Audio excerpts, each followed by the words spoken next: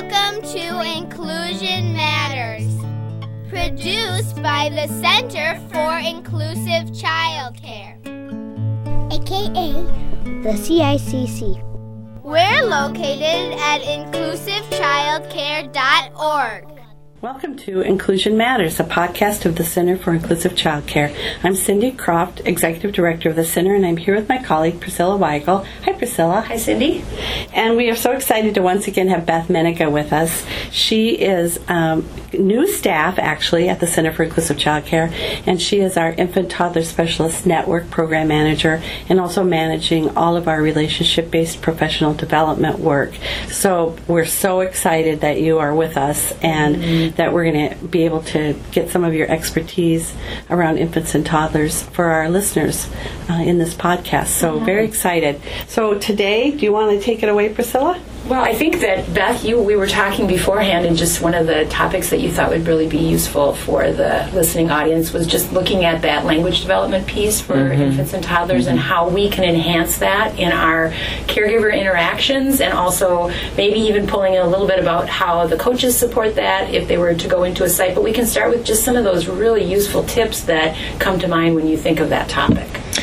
Well, I think there are some things that I've noticed in talking with other coaches about this, that people sometimes have misunderstandings about language development and promoting it with infants and toddlers, especially with infants. And that's because infants aren't talking back to us yet with words. Right. But they are talking back to us. Yes. So it's partly recognizing that that's happening, and we know so much more about that from research anyways, that they really understand a ton. But there's also that nonverbal communication, which I think we naturally as human beings respond to and do that serve and return, that back and forth that is so critical. But I think sometimes when you're in a caregiver position, you forget about that natural response that as a parent you might have, or an auntie or an uncle, to respond and pay attention to those nonverbal cues. And so I want to remind people that language is really going on even if you're not hearing words. And some children will not develop oral language if they aren't hearing. So that nonverbal communication is critical with all children, to start working on it. Can you elaborate a little bit and maybe even give an example? So let's say we're in a family child care setting and one of the infants is trying to get that caregiver's attention, but not using words. And it might be a situation where if the caregiver doesn't cue in, it might be missed. But what are some things that providers and caregivers can note to watch for in those really young children in their care, those early signs? Oh, goodness. I mean, well, gestures are critical, and it's also critical that we use gestures with children. It helps them understand what's going on. Just like if you were trying to learn a foreign language, gestures would be really helpful. Yes. It's really helpful for children when we gesture, and research shows that gesturing makes a difference. But I think another thing that we're all familiar with, that you may not know the formal name of, is something called joint attention. And that's, when a baby catches your eye and then they look at an object and then they look back at you, and you can tell they want you to look at that object too. That's called joint attention, where you're both sharing attention on an object. That's a really critical point for communication with infants, and that's something to watch for, is what are children paying attention to? What can I see they're interested in? And children, curiosity is going to be a theme you're going to hear from me. Children are so curious about the world around them. But even it might be their foot. You're both looking at their foot, and playing with their foot together. But one researcher that I read about said that might be one of the first formal conversations, is that joint attention, where you kind of look at each other, look at an object, look at each other, talk about the object, even though you're doing the talking and you're giving the words for conversation for that child. It's because you've paid attention to what they're interested in that it has so much power.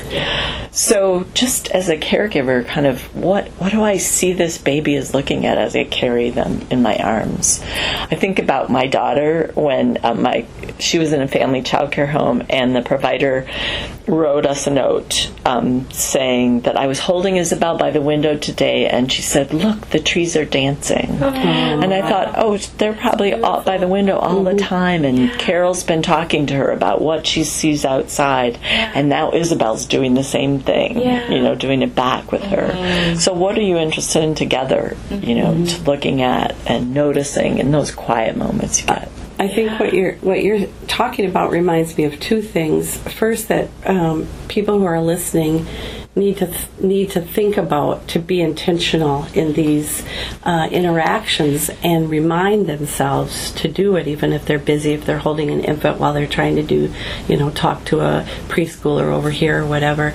And the other side of it is they're also probably doing that and not thinking about it as the important foundation they're laying for language development. So we want them to keep doing this great practice, but then also think about intentionality in how they're doing it. So I think that's encouraging to people listening. Oh, I do that. I just didn't know that's what it was, and now I'm going to be more focused on it because I realize how important it is to the development of the infant. Yeah. I think another thing that we do naturally with infants and toddlers, and we should do with preschoolers, but we feel a little funny about doing, is what's called self-talk and parallel talk.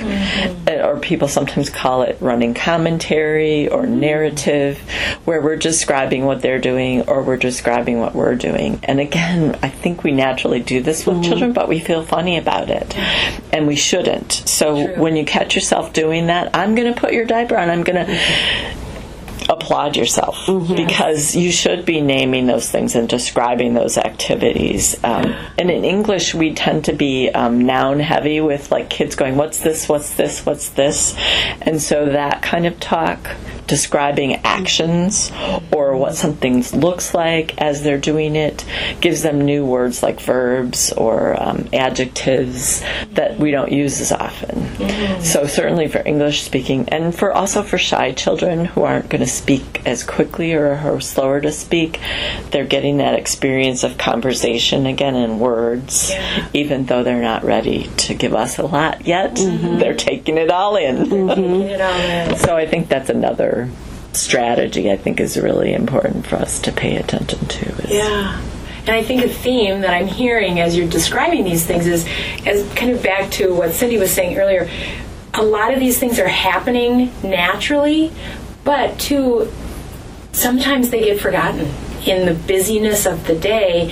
And so reminding yourself, okay, this is part of my work. This is part of my caregiving curriculum. This is part of what I need to be doing. So am I doing it? Am I making a mental note to make sure that I've done this with every child in my care today? Somehow, some way of connecting, sharing that joint attention moment, sharing that self-talk, that parallel, that running commentary. Because children, you can see them just light up when they have your attention and they have your listening ears. And then when you start talking to them, oh my goodness, it's even better. So those things that seem so incidental and maybe not as meaningful, to remind ourselves, those are really big things all the time for kids. They are, and it's really a reminder of the joy in our work. Kind of like, oh, we're both interested in this child is curious and interested in the world around them. Oh, that's so exciting. Or also they're doing these great things, or I'm doing this with them. And naming that, all of that's a part of possibilities to name what we wonder about and what we're excited about in working with them and who they are. So for sure. I love it. That's fabulous. Great thought to end on, isn't it? It is. So thank you, Beth. And for those who are listening, we're going to bring Beth back for other podcasts as well on infant and toddler. Just the way we relate to them and what they need from us. And so we're really excited that we'll be doing some more podcasting. If those of you who are listening, if you want to contact us, you can go to the website, inclusivechildcare.org, and there are several different buttons in there that you can click on to send us a message or a question. And if you've got a question about infants and toddlers, you can go to the Ask an Expert feature, and that question comes directly to us and is answered right away. So we hope that's helpful for those who are listening. Again, thank you, Beth and Priscilla. Great to be here always. Thank you.